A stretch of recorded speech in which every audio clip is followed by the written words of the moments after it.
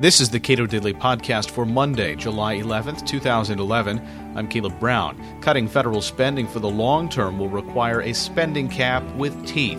Freshman U.S. Senator Mike Lee proposes a constitutional balanced budget amendment. At the Cato Institute in April, Lee discussed his plan, which has since become part of a so-called cut, cap, and balance plan. The full event is available at cato.org. We are in a situation in the United States that is unprecedented. People like to say, look, we've been in difficult circumstances before, and that's true, we have. But I do believe, as a popular book suggests, that this time it's different. This time we have a national debt that is fast approaching $15 trillion, which is an awful lot of money. It's an amount of money that a lot of Americans don't make in a whole year.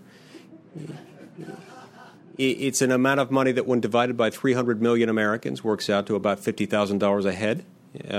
Depending on how you do the math, one could argue that it works out to about $150,000 per American wage earner. This is an enormous sum. And our debt to gross domestic product ratio is, depending on which metric you follow, arguably it is fast approaching 100%. Now, one of the reasons this matters is that there are very reliable studies that have shown in economy after economy that when a nation's public debt crosses the 90% of debt to GDP threshold, the sort of laws of physics, the laws of gravity, you might say, that affect the economy start to change. Economic growth can be slowed by as much as half of where it would otherwise be in a particular year. In an economy as large as ours, this could make a difference of as many as 1 million jobs in a year. This is not a hypothetical problem. This is not an abstract problem that will affect only future generations. This is a real immediate problem, especially when you consider what will happen just in the next few years unless we dramatically change the way we spend money in Washington. By the end of this decade, even according to fairly optimistic projections, we are likely to be paying about $1 trillion every year just in interest on national debt. Our annual federal outlays right now are at about $3.7, $3.8 trillion. Now, 10 years from now, we'll be spending that much money just on interest coupled with entitlements. There won't be anything left for national defense or for the operations of government. It'll all be swallowed up before it even comes in. This is very dangerous. Now, it used to be that balancing the budget and calls for fiscal restraint were something that were pitched quite predictably from the right. I believe that the time will come very soon when the calls will have to start to come both from the right and the left for fiscal responsibility. Because regardless of what government program you're most concerned about protecting, whether it's national defense on the one hand or whether it's entitlements on the other hand, you should be concerned about balancing the budget. You should be concerned about changing the way we spend, because if we don't do that, every single government program, every single one, will be placed in grave jeopardy. This reminds me a little bit of a story, a personal story that I'd like to share. I lost both of my maternal grandparents about 5 or 6 years ago. It was very close to them. They were in their mid-90s by the time they died. They were both a source of inspiration to me growing up, and some of my closest personal friends. But they got to a point, as they approached their mid-90s, when we could see that their ability to operate their vehicle, a very lovely Oldsmobile 98, not 1998, but that was the model of car. Incidentally, both sets of my grandparents had Oldsmobile 98s. It was something about grandparents of that generation. They had to have one of those. But we would increasingly see these broad scratches on the side of the car. And it turns out the more they drove, the more they were sideswiping cars. They were just getting older. They couldn't operate their vehicle quite the way that they could years earlier. And we loved them in their old age as much as we ever had before. And yet we knew that there were people all over town who were being threatened as to their physical safety and their property if we allowed them to continue operating their vehicle.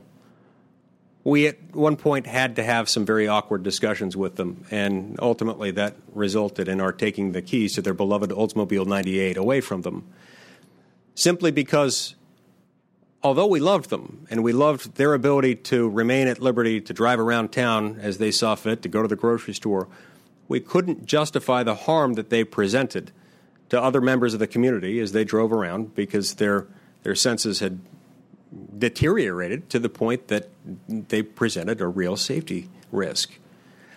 I think Congress and the way it's been spending can fairly be analogized to my late grandparents. May they rest in peace. We love this government. We love the things that it does, that it stands for. And because we love it, and because we love those affected by it, we can't allow it to be in a position where it's harming other people. And unfortunately, just like my grandparents couldn't simply be told, you've got to be more careful, and thereafter be expected to, in fact, be more careful and be better drivers, Congress can't simply be told again, you've got to be more careful. We have to put Congress in what I refer to as an economic straitjacket. The only way that I know of to do that, the only permanent, reliable, relatively foolproof way to do that, involves a constitutional amendment. Now, there are other things that we can do and should do in the short term to get us there. But the reason I believe a constitutional amendment is necessary is because otherwise Congress has a tendency over time, when it comes time to make difficult decisions, to simply change the very laws that would otherwise require them to curtail spending. A hero of mine since I was in high school is former Senator Phil Gramm, who I'm pleased to see here today. I was a huge fan of the Gramm-Rudman-Hollings legislation. It was an absolute genius piece of legislation. And I wish that Congress had stuck to the plan and Congress had not found a way around it, because it would have worked. Legislation like that tends to work. It tends to work at least for a few years until it gets really difficult. That's why I believe we need a balanced budget amendment to the Constitution. Let me tell you about the amendment that I have proposed and that has garnered the support of all 47 Republicans in the U.S. Senate.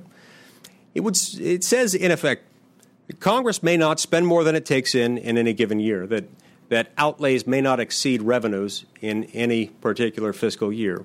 It also says that Congress may not spend more than 18% of gross domestic product in any given year. And in most circumstances, the only way around that is for Congress to vote by a majority of 2/3 of both houses of Congress to approve noncompliance with that and a particular excess of the prescribed amounts for a particular year, making it possible but rare and very difficult for Congress to spend more than it takes in a year. Now, the question sometimes arises, why 18% of GDP? We measured over a 40 to 50 year period the average of federal revenue to GDP, and we found that the average stood at just about 18%. And so in order to lock that in and see that it doesn't increase further, we thought that was a good place to lock it in. Incidentally, 100 years ago, we were spending only about 2 to 2.5% of GDP at the federal level. That gradually but steadily rose until we got to where we are today, which is where we're spending more than 25% of GDP every year. That means out of every dollar that moves through the U.S. economy, more than a quarter gets diverted and sent to Washington, where it goes basically to die, or in relative terms. It's not like where it moves into the private sector, where you can anticipate that will be invested and then it will have the same multiplier effect as it has elsewhere. The reason we need to do this is because ultimately spending restrictions, spending limitations get difficult to comply with. And when they get difficult to comply with, you want Congress not to have the ability simply to opt out. This tendency in Congress to opt out when it gets difficult reminds me of the famous quote by St. Augustine, who said prior to his sainthood, "Lord, grant me chastity, but not yet. just don't make me do it now because it's too hard right now. I'll do it later. We have to have Congress in a position where it can't simply opt out. Now, I believe you heard from my colleague, Senator Corker, a little while ago, who's proposed the Corker Cap Act. I applaud this approach, and I think it is a very positive step in the right direction. The Corker legislation is statutory rather than constitutional, and what it does is it sets up what he describes as a 10-year glide path to bring us down to 20.6% of GDP per year in federal spending. It doesn't take it as low as I would like or as Bob Corker would like, but he wrote this in such a way as to maximize the chances of getting something passed this year. And so although it doesn't go as far as I would like it to, I applaud that effort. And I believe that both are necessary. A constitutional amendment takes several years to put in place. And the amendment that is now co-sponsored by all 47 Republicans in the Senate would not take effect until 5 years following ratification by 3/4 of the states. So we would need a statutory provision in place to sort of set us on that glide path so that the shock to the system could more easily be absorbed once the constitutional amendment fully kicked in. I do believe that America's best days are yet ahead of us. I do believe that the Balanced Budget Amendment can pass and that it will pass, notwithstanding the fact that the cuts that have to be made are difficult. The fact that the Balanced Budget Amendment takes several years to kick in makes it a little bit easier to remember what St. Augustine said and say, grant me chastity, but not yet. Grant me fiscal responsibility, but delay it for a few years. It gives Congress a few years to get its house in order. The American people overwhelmingly support a balanced budget amendment, and that's why I believe that you'll see, in addition to the 47 Republicans in the Senate, you'll see a lot of Democrats joining ranks with us as well. We have to get to 67 votes. We're out to find those votes, and I hope that each of you will join me in calling those people out to have them join us, and then we'll move on to the House. Our best years may indeed be ahead of us, but we have to sometimes, in order to preserve things that we love and preserve the interest and the safety of others that might be harmed by those that we love, sometimes we have to take the keys away. And so I'm asking you to join me in helping us take the keys away from Congress in its pattern of perpetual deficit spending. Thank you very much. Mike Lee is a Republican U.S. Senator from Utah. He spoke at a conference on federal spending at the Cato Institute in April. Watch the full event at cato.org.